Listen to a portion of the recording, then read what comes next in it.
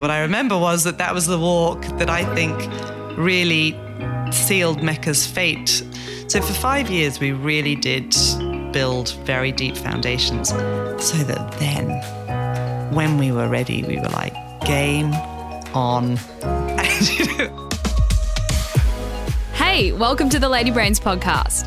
We're your hosts, Caitlin Judd and Anna Mackenzie, co-founders of Lady Brains, a digital and IRL club for female founders and founders-to-be. We're chasing down the most successful female entrepreneurs from around the globe, not only to hear their life story, but to extract their knowledge and world-class insights. If you're curious and ambitious, then Lady Brain, you are in the right place. Get ready for some hard-hitting truths, a dose of inspo, and learnings you can apply right away. Strap in. Jo Horgan is one of Australia's most successful entrepreneurs. She is the founder and driving force behind multi-million-dollar beauty behemoth MECCA. At 27, Jo had an idea to create a new beauty concept in Australia. But she had no retail experience, no distribution experience, and only 4 years in beauty. Yet, she succeeded in getting some of the world's biggest brands to buy into her vision. 22 years on, MECCA has emerged as the global leader in beauty innovation. This was such a valuable conversation. Amongst all of her insights, Jo's philosophy around rejection is something anyone starting a business can learn from.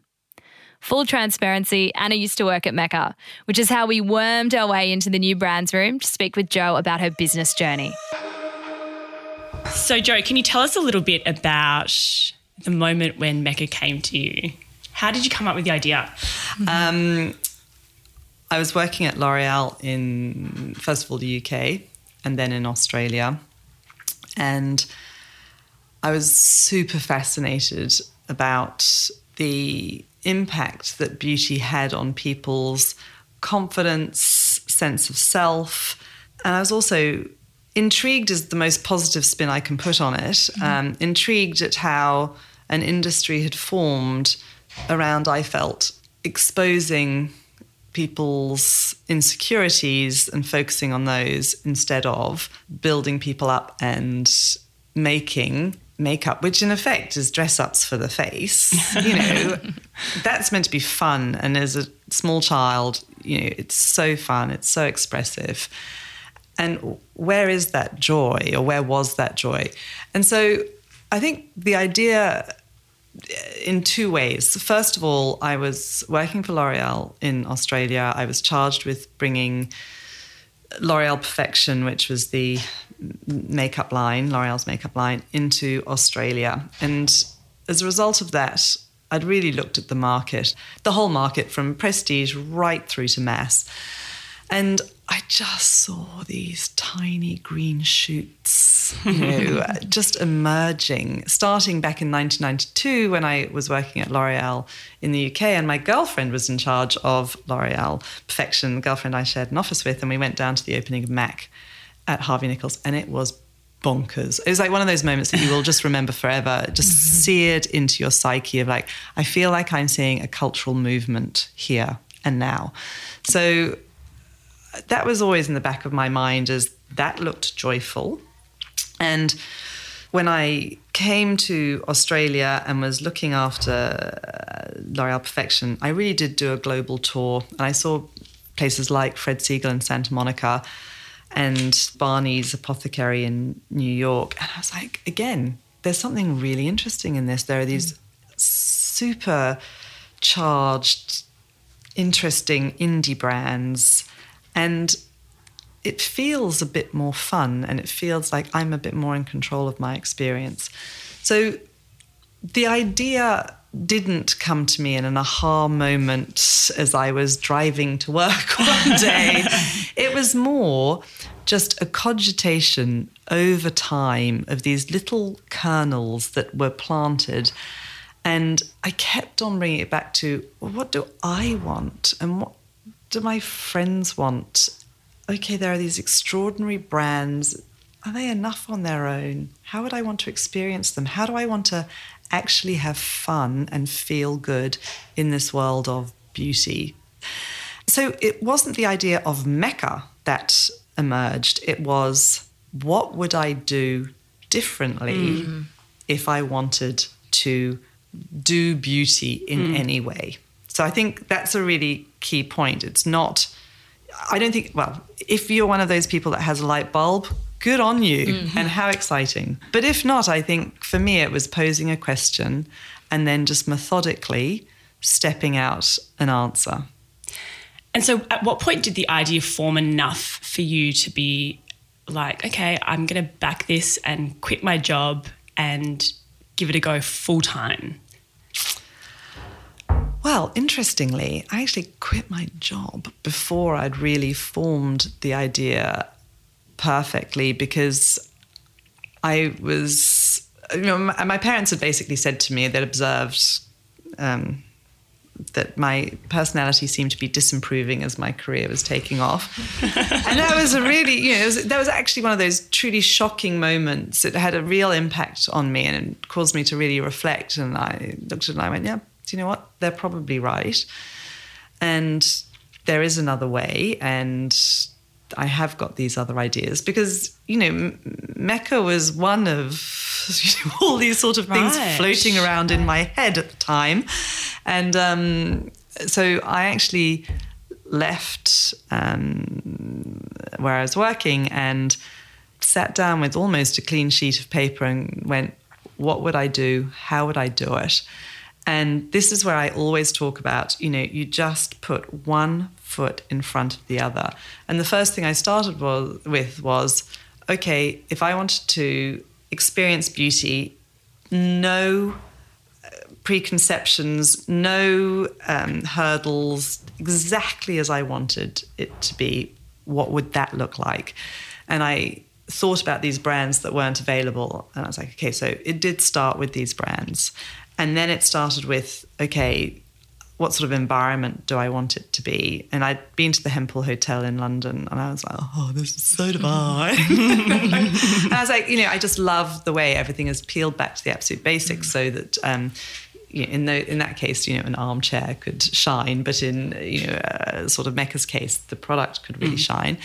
And then it was, okay, so that's the brand, that's the environment. What do I want the service experience to be? And I was crystal clear I wanted the customer to be in charge. So, I wanted it to be, like a pinball machine where you launch through that front door and you just go bing, bing, bing, bing, bing, bing, bing, bing, bing through all of the different product offers. And you could just take what you wanted, try what you wanted, which was very different. It seems funny now, but, 22 years ago, you could not touch the product unassisted and you could only touch one brand at a time. So it is very different. And then the last thing was like, how do I want to communicate with customers? How do I want that to be completely different? And how do I not want to be didactic in my approach of this is beauty, this is what you need to do, this is what this product does in scientific terms.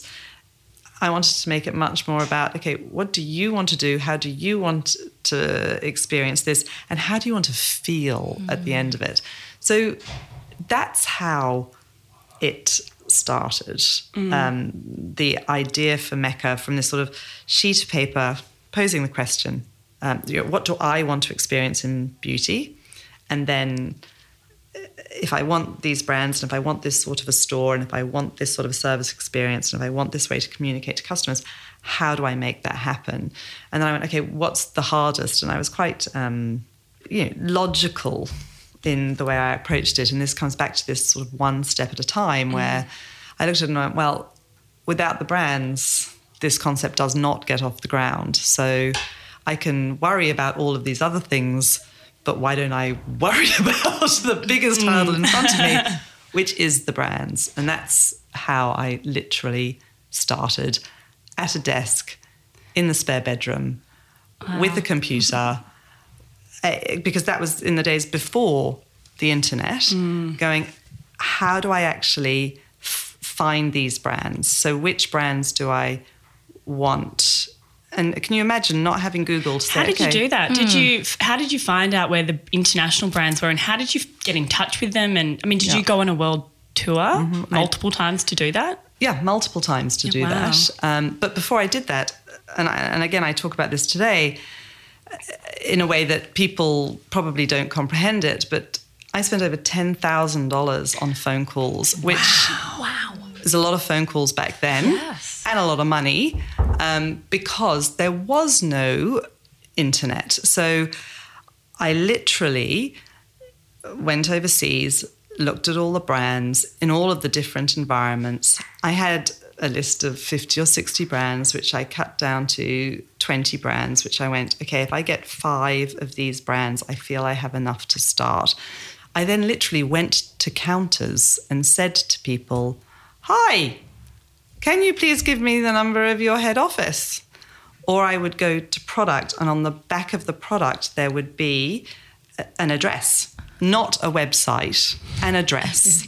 So then you literally go to the yellow pages, the white pages, you connect with buyers. I went to Cosmoprof. I literally used any and every angle that I could, and that was just to get the details. And so I wrote my letter, sent my letter, often by fax if I could get the fax number, and then I rang and I rang and I rang and I rang and I rang. And yeah, do you know what? There are serendipitous moments when 3 or 4 times someone would pick up and I was able to start a conversation to at least get my foot through the door. Then there were brands like NARS where I actually made it a daily sport to see how many times I could be ignored. Literally, I have I think I hold the record in being ignored more than anybody else. And so I would ring and I would stay up all night, every night, because, America is on a different time frame. And I would ring on the hour, every hour. And I'd say, hi, this is Jo calling from MECCA Cosmetica. I'd love to have a chat about, Australia. And I'd do the same thing an hour later. Hi, so sorry to bother you again. Would love to have a chat. And two examples of that. So NARS, when I finally got to meet them, again, I met this, the CEO and the head of sales, and they told me later, they went, oh my God, the only reason we even saw you is we just felt so sorry for you. You were so polite. Well, no, that was sorry for me. Stila said to me, do you know what, our entire answering machine was just you. So we just had to stop that happening. So that just gives you 2 examples. Yeah. And then I'll give you one other example. Philosophy at the time, I had a serendipitous moment with them and I did get to speak to them. Tick, tick, tick. And then Oprah went on to her show and said, this Hope in a Jar is my favourite product and you've all got one under your seat. And basically their answering machine was filled with 6 weeks worth of messages. So they didn't get to my message. And so they went literally down a rabbit hole and I couldn't get in contact with them for about 3 months. Wow. So moments like that when people are not answering your call or returning your calls, does self-doubt ever creep in, and how do you overcome those moments of self-doubt? To that point, I think I just said it to you, I make everything into a sport.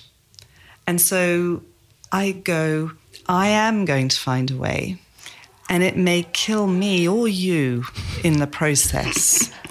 But I'm hoping that one of us will break prior, and I'm hoping it'll be you.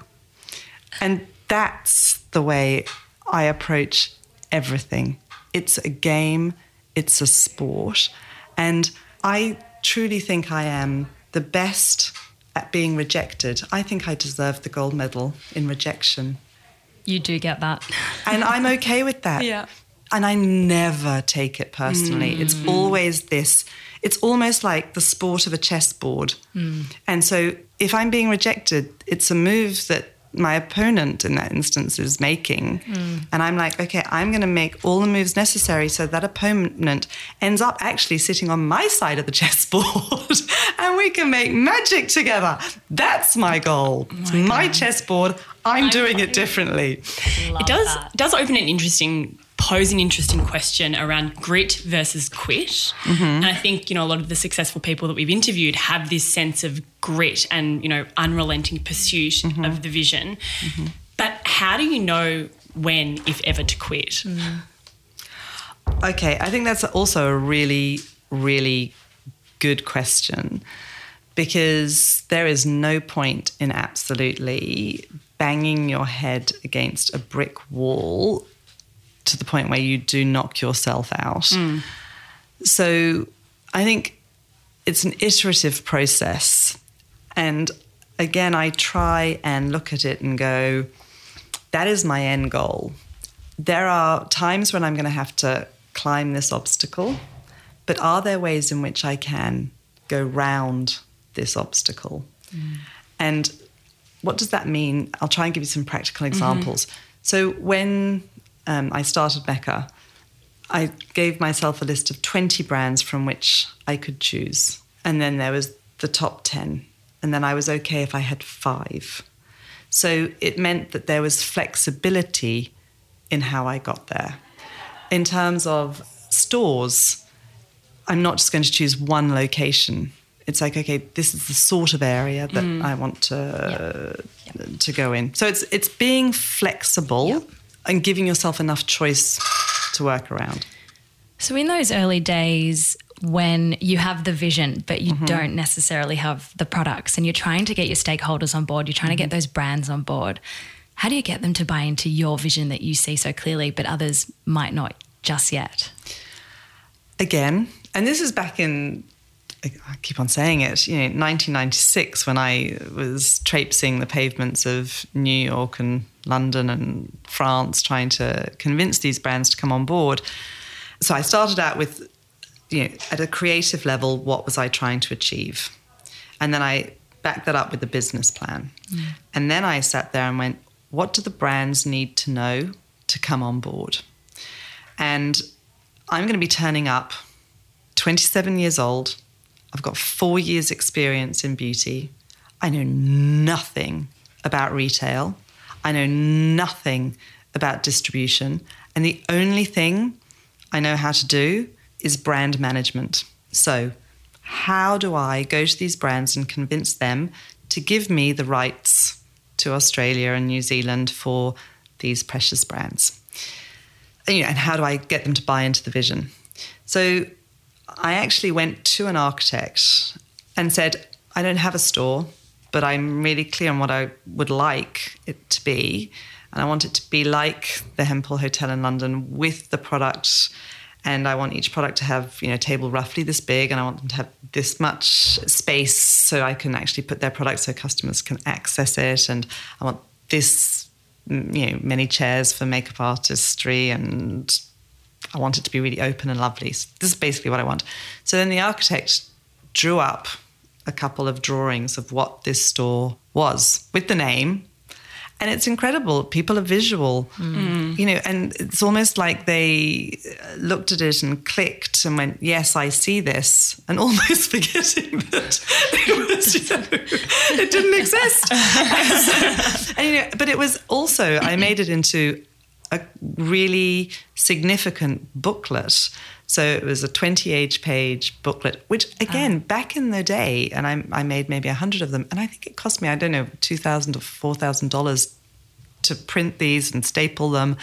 And I took these with me on my, world tour and presented them to each brand, and it covered off many of the questions or the challenges that they'd posed on the phone.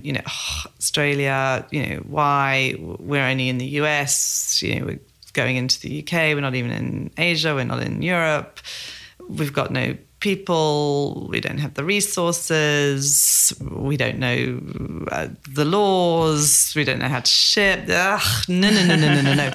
And so from listening to the challenges, I basically went, how do I solve each one of these? How could I answer each of these? And then I put that into the booklet, not by saying, okay, you don't have the resources, but I would go, so the MECCA model is, we look after everything. The MECCA model is, that we do all the shipping. The MECCA model is. And so they may not have even remembered that they brought these up as issues, but I knew that I wanted to leave those meetings with them having seen the vision, me having wiped every issue off the board. And so I was dealing with one or two new issues that they could come up with at the time. And that felt manageable. Yeah. And then literally, I just stalked them. I think I went over 4 times in 6 months. Hi, I'm back. Like you didn't get arrested. Yeah, literally, sort of. And I really embedded myself into those businesses. And I remember, 3 years in, NARS was actually going through its acquisition. And I remember sitting in their offices for 2 days because I said, I am not leaving. I am not leaving until this new agreement is done. And so I literally got a room, cancelled all my other meetings, and did the agreement myself, would take it out to Jenny and Kate, we'd negotiate, I'd go back into the room, go back out, in, out, shake it all about. But, and so it took me 2 days to get this signed, but I left with that piece of paper. And that's another thing that it taught me. It's like, talk's great, but bring it to a close. And the best way to do that is to be present. Great advice. Be there. Be there. And never leave. And stay. But be polite enough. Of course, and turn up with chocolates and turn up with croissant every morning and know what sort of coffee people like and make people laugh and make it so that you're actually a positive presence if you're going to be, squatting in their offices. Sure. Yeah. Add some value. Exactly. Bring some treats. So we want to pivot slightly. I think we want to talk about, how you've scaled the business. So obviously, over the last 5 years especially, MECCA's seen incredible growth. What's fueled that growth? I think that the first 10 years, we really built this business up brick by brick. We fought for our survival. We fought to convince everybody to get on the MECCA bus, whether that was brands, whether it was landlords, whether it was partners in any way, shape or form. And so I look at it and go, okay, the first 5 years was just survival mode. And then the next 5 years was, okay, can we now build this? What is the opportunity and what are the legs? Then from 10 to 15 really was, do you know what? This is a business that can scale, but we are not ready to do this. So we now need to build deep foundations on all the boring things that honestly do not interest me at all. Warehousing, IT systems, inventory management, all of these things that, I had not spent nearly enough time on. And, I was super lucky. My husband, Pete, worked at BCG. He was a partner at BCG here in Melbourne. And we went for a walk for my birthday and we talked about the huge opportunities ahead at MECCA. And we actually talked about family. And, I had one daughter and I was like, really? Sort of second child. All the opportunities at MECCA, it's a lot. Yeah. And I remember that walk, because he always organises a walk and a picnic for each birthday, which is very beautiful because I love that. Yeah. But that's not what I remember so fondly from that birthday. What I remember was that was the walk that I think really sealed MECCA's fate for the next 5 years, where he did come on board and was able to bring a lot of the thinking behind, okay, how do we build the foundations, allowing me not to have to step completely into that world, but to continue to say, how do we build and evolve the business? So for 5 years, we really did build very deep foundations so that then when we were ready, we were like, game on. And it was at that moment that we went, we can hit this button and we know there's the appetite. We know customers want it. And again, I was so clear in the vision of what MECCA could be. And, we'd had lots of proof points by then. And we're not an organisation that's built on an enormous amount of insight, consumer insight. But I like to think that we're a business that's built on commercial acumen, genuine interest in the customer and the customer psyche, and a good gut on where to take that and how to drive it. So I think there was the sense that we have the concept, we have the systems, and we have an innate confidence of where we want to take this. We know where true north is. Now let's get our running gear on and go. And so that's really, I think, what allowed us over the last 5 years to really scale the business up. And so in the last, 5 or so years, the beauty environment has been changing pretty dramatically. Yeah. We've seen direct-to-consumer brands like Glossier kind of take over. We've seen brands like Kylie Jenner build incredibly quickly. How do you remain relevant in that sort of environment and agile enough to be able to respond to that? I love to think that MECCA's whole philosophy, because I truly think we are completely customer focused.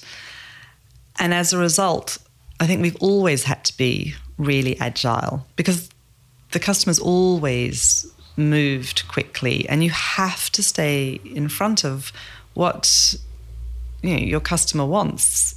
And so you're always thinking and projecting forward. So very early on in the direct consumer, I'm going to call it a revolution because it has been a revolution. It's been the most extraordinary movement, moment. But it's not going anywhere. So, no. I think we looked at it very early and we went, okay, this is really exciting. It brings brands alive. Customers are engaging directly. At the same time, we know from MECCA that customers love coming in stores. They love the interaction with the MECCA hosts. They love the sense of the treat and experience of all of that. So again, back to this idea of there are many ways to skin a cat. There are so many ways to solve a problem.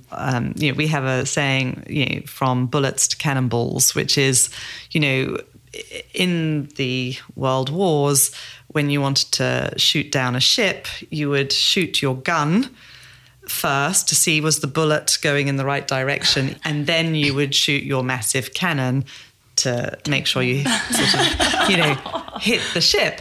So we have this saying, it's like, okay, do it. It's another way of saying test and learn. So we took a local brand, Frank Body, which had really exploded onto the scene. And we sat there with them and said, you're doing an incredible job. We believe that we can actually be really additive to that. And we will really take your hand and explain and come on the retail journey with you so that you can then understand retail and you can understand, is this something that you want to embrace more globally?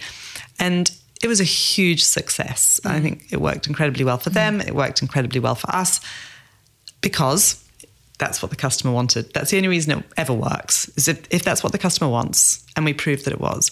So with direct-to-consumer brands, and again, the reason I've gone into so much detail on this is just to give you a sense of how we approach things at MECCA. We've looked at it and gone, right, we are now going to get into the direct-to-consumer space, and we now have 5 or 6 direct-to-consumer brands that we've taken the Frank Body case study too. And we said, look, this is how we do it. And in each instance, it's been super successful. And we are usually the first retailer globally that these direct-to-consumer brands go with. And some of them are now going with Ulta in the States who haven't gone with us. But we're then a very natural choice for these brands to go with internationally because so often, historically, we were the first international account that any of these brands had. Drunk Elephant's a good example, which has been this huge skincare phenomenon. We were there we were their second account. So I think we've proven ourselves, and that's something I think that's incredibly important is, do what you say you're going to do on an ongoing basis, build a really strong reputation. And if you do that, then I think it puts you in a really good position to be able to be ahead of what customers want, because you can go with a reputation and say, please, can I have? I think that's one of the pieces of advice you gave me before I left MECCA was do business with integrity. And I think it's very clear that you've been able to do that over the last 20 years, and that's why, MECCA has such a brilliant reputation in the market with brands. And that would, I imagine, help with the recruitment of new brands, because you have, there's good talk, amongst... In the industry. Well, Anna, you are in the new brands we room, are. and you can see that, the shelves are absolutely laden with product. Now, 22 years ago, I used to joke that I'd get holes in my trousers from being on my knees begging these brands for so long. And that has changed. Now we are in a position, because we have built a really strong reputation and because people feel really safe coming to MECCA, and they do feel that their brands will be looked after, nurtured, built, grown, and treated with integrity, that we're now in the position where we're having to really, really curate so very carefully the offer we have, because we can't possibly accommodate all the brands that now want to come with us, which is a really lovely position to be in. And you're right, it's this virtuous circle of do what you say you're going to do. And it's interesting, MECCA not only has often been the second account for a brand globally, so the first international market, but often, and to this day, we are still the second biggest market in the world for them. And that's even though Australia is the 12th biggest market globally. So brands come to MECCA feeling really comfortable that their brands will be well looked after, but they'll also do the sales. I'm sounding like I'm doing a bit of an ad for MECCA. And I promise that's not the point, but it's more that point of if you do what you say you'll do. Yeah. Honestly, it's a virtuous circle. Yeah. Things get so much easier. I'm just going to say one point, because I think this is really important. My dad said to me super early on, pay everybody on time. And MECCA pays everybody on time. And as a result of that, we get such preferential treatment on so many areas, and it creates such a warm glow that you wouldn't otherwise imagine it would. It's interesting. Great advice. Really great advice.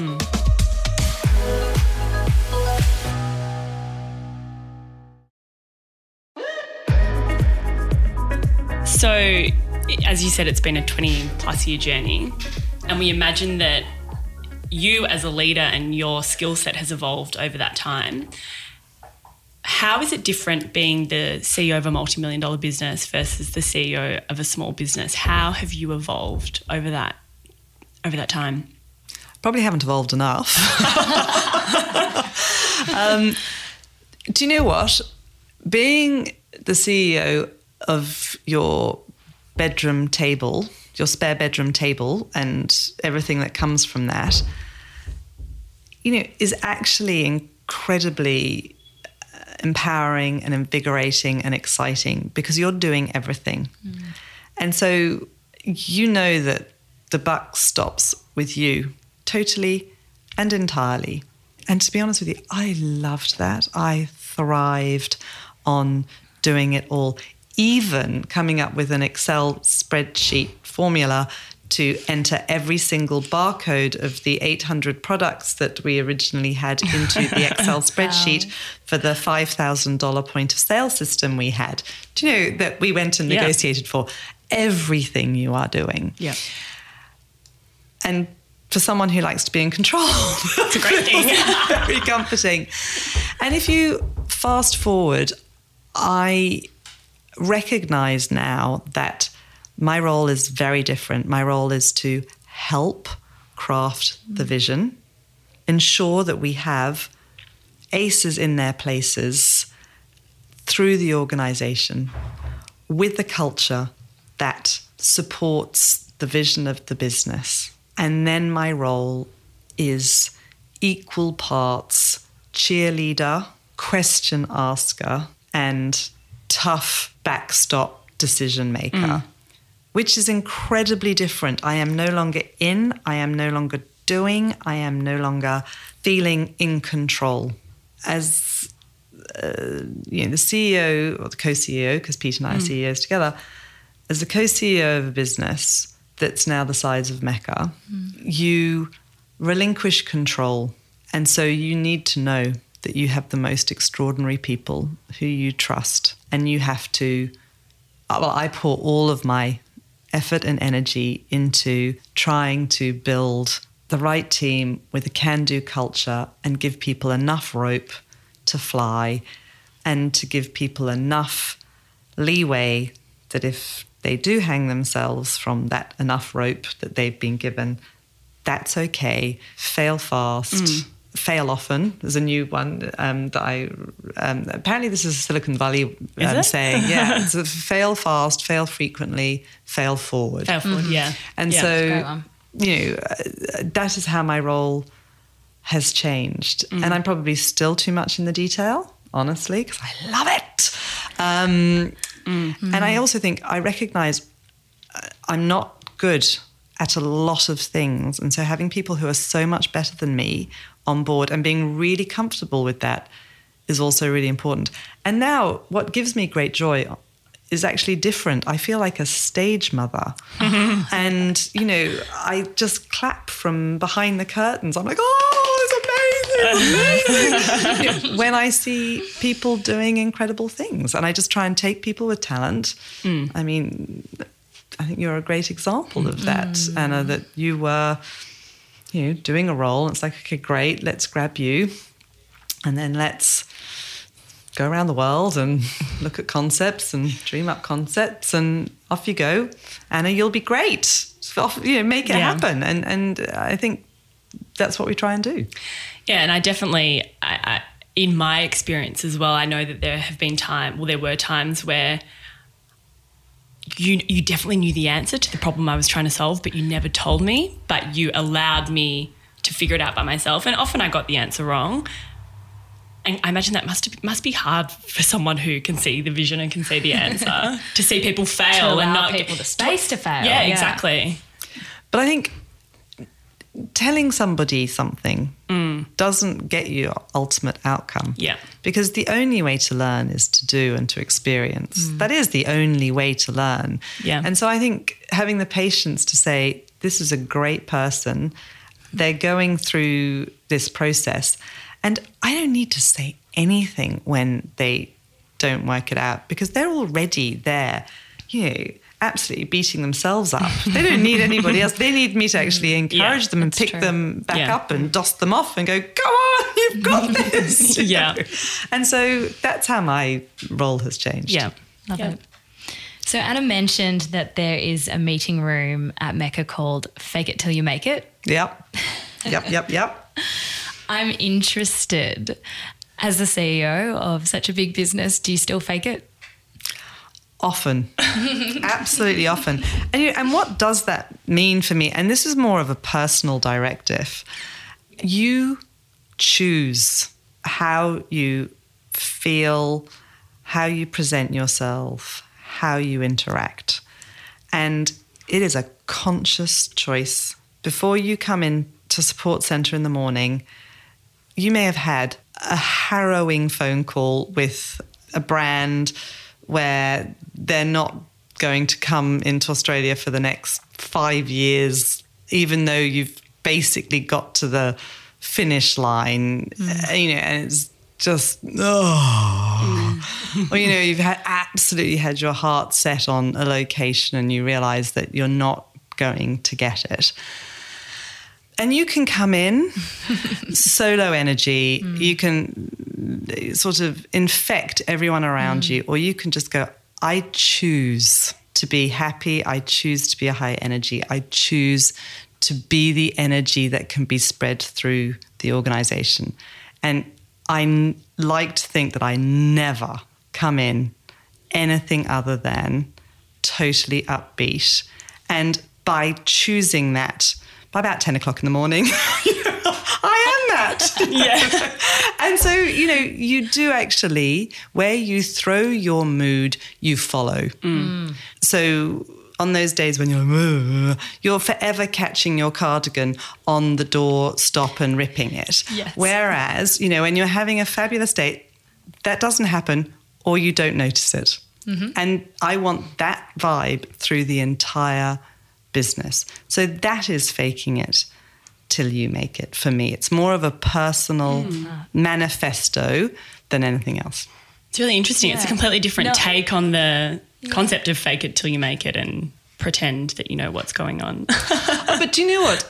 Again, the fake it till you make it where you pretend you know what's going on. And, I loved it when the Summer Fridays founders came out and they were talking about their version of that where, they'd be talking to manufacturers who'd be talking in acronyms and they're going, yep.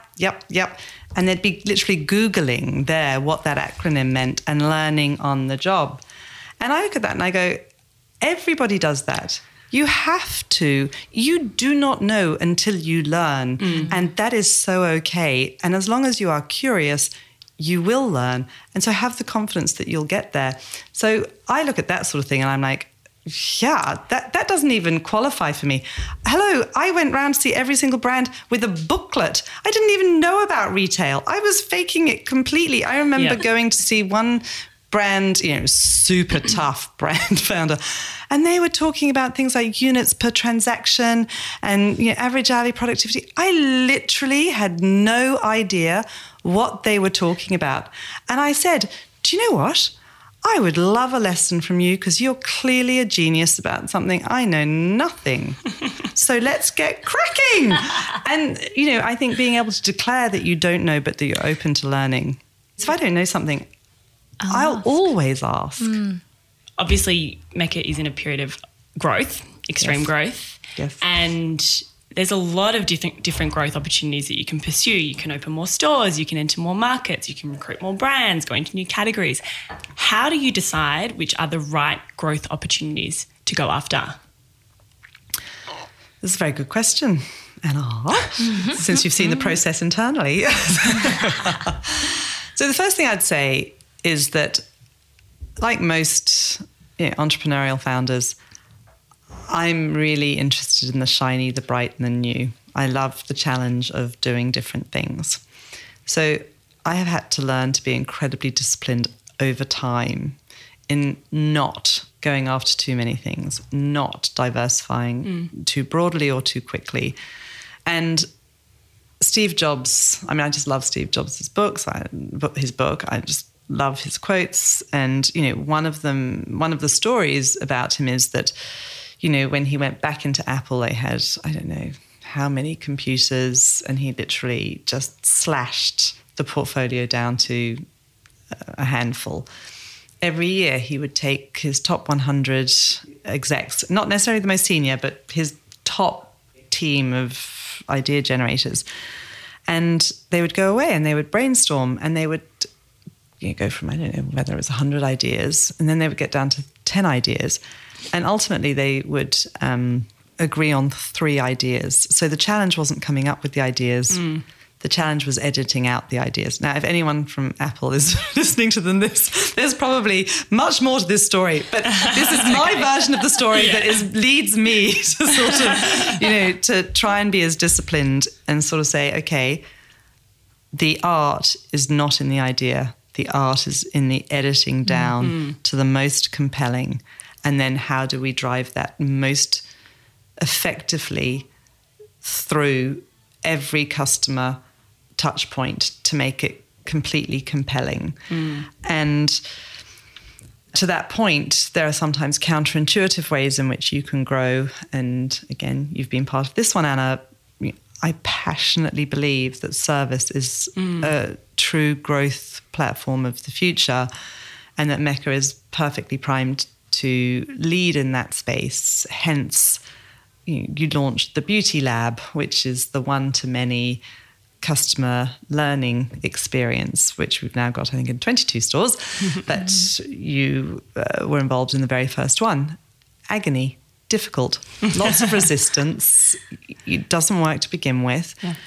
Yet, if you truly believe that that's a really significant growth opportunity, you keep on circling back going, okay, what else do I need to do to make this work? What other resources do I need to put to it? How do we need to tweak it? How do we need to change it? And then you reevaluate and go, is this the right way forward? And 2 years later, Beauty Lab is the single biggest customer services platform at MECCA. So I really believe that was one of the right platforms, because I believe that we can now take that through whatever other growth opportunities we go after. That growth opportunity will be an intrinsic part of it. So I think it's a case of come up with lots of ideas, edit them down, which one's the most compelling from a customer perspective. And that is, I would say, another way in which MECCA has been built. And that is, it's never P&L first. Never. And again, you know that. It's customer experience first. And that will then help inform. And then what I would say is, like every other company, we have, strategy, process, and, there's a 3-year strategy, there's a 1-year strategy, there's quarterly check-ins. So I don't want to sort of make it seem like, it's really great fun and all we do is come up with ideas and then implement them and goody. There's a really rigorous approach, but it's being, focus on the customer, edit the ideas down, work out which ones are the most compelling, and then implement them vigorously with intent and with determination. Do you know what? I feel like I'm pontificating here, because there are so many things that also don't go well at MECCA, and there are so many less learnings. There's so many other things that happen. So, you have to take what I say with a grain of salt, really. Well, what are some of the biggest challenges and hurdles or surprises that you've encountered that maybe, didn't go so well? Oh, there have been so many. I really felt that customers early on wanted manicures and pedicures, and that was at a time before that sort of US model of having your nails done every week had really hit Australia, and there weren't sort of the nail bars on every street corner. And so we provided MECCA manicure, pedicure for maybe, I don't know, was it 4 years? And I personally loved having my nails done in this really beautiful environment where I knew everything was perfectly clean, and we autoclaved everything before anybody did it, that sort of thing. And we were really, really super focused on making it a fantastic experience. But ultimately, we couldn't compete with the emerging trends in this market. So we cut and run on that. A much more painful example for me was kit. So we had our second concept was kit. And I loved kit. Honestly, I just loved that concept so much. And I look at it and I go, well, really, it was just before its time, because it looked like a really super cool Brooklyn eatery before Brooklyn was a place. And it was much more of a unisex approach to beauty. I think that in the here and now, it would really, really resonate. But again, at the time, what I learned from the kit experience is I needed to be there all day, every day, just tweaking the direction it was going in, just gentle tweaks, because it is an iterative process. I'm a big believer in logical incrementalism. It's sort of, go in one direction and make sure one step by one step you're going in the right direction. And, it became clear that kit wasn't getting the love that it needed. Back to this, Steve Jobs, choose 3 things and really focus on them. And that if we were to flip those stores into MECCA stores, that they would be instantly more successful. More customers would come in, more customers would love that experience. It was more obvious. We'd laid the groundwork with MECCA already. And so we did flip them into MECCA, and they did work enormously well. And so, those are a couple of tangible experiences that didn't work. And then, there are many other times when I've recruited people that I genuinely thought were going to be fantastic, or I recruited people because I was desperate, which, by the way, never do that one. Yeah. The desperate hire, never a good plan. Never goes well, does it? Never. No. Yeah. So, I've had every single mistake and failure that you can have in a business. I've chosen to focus on the 2 tangible ones that people would truly understand. But behind that, there have been so many others that I could literally sit here all day with a cup of tea now and a glass of wine at 5 o'clock, or maybe 7 o'clock. and go through them. But, what I try and do is I try and learn from my mistakes. So we'd love to know, at Lady Brains, we believe that you can't do this alone, that you need to surround yourself with people that are going to help, help with your own personal success and business success. Can you share with us one person that has played a really pivotal role in your success? I really struggle with one because I think it does take a village. I'd have to say family, because my parents were both entrepreneurs and they have backed me every step of the way, from showing me the way by being entrepreneurs, by encouraging me through life before my career even started, just showing me what a big world it is and being unbelievably supportive and believing in me from the get-go. When I started MECCA, again, my father, who'd had his own business, I look back and go, I made every mistake in front of him and he never came down on me and he never said, I told you so. And my mother, had incredibly insightful advice that she would give so gently. It was just like laying a flower in front of me, just sort of, hitting me over the head with a sledgehammer. And they've also been incredibly instrumental in me being able to run the business and have a family. So they've switched hats so many times because, running a business and having a family is hard. And so they have been as involved in raising my children as I have, and we go on family holidays together and they'll do school pickups, and they have been incredibly involved and really have put their life on hold to help support my journey, which has been incredible. And then the second part of family is, I'd have to say, Pete, my husband, who, has been incredibly supportive of MECCA from the outset. When we went to the bank manager for a loan at the beginning, we did not have any collateral. And the only collateral we had was his future earnings at BCG. Wow. And he agreed to be the guarantor against his future earnings, which meant if it hadn't worked, he would have been working for the bank, basically. And then joining the business 9 years in. And, going from the 51st floor of BCG, 101 Collins Street, fancy address with, their ergonomic chairs, to literally building his own desk at MECCA on the first day. And having, and he's just brought so much. But then I would say, I'm going to have to go beyond one, because I have to say suppliers. I've had the same accountant from the beginning. Amazing. I've had our store designers have been with the business for probably 18 years. Our freight forwarder. We have had so many people who've been with the business for such a long time and who have been so instrumental. And then I'd also say, I have a view on mentors, and that is, don't necessarily just go out and try and get mentors, because really good people are usually really busy.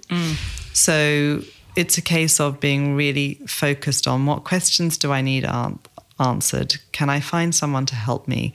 Can I then tell them how I executed that? Can I then maybe ask them a couple more questions in a super disciplined way?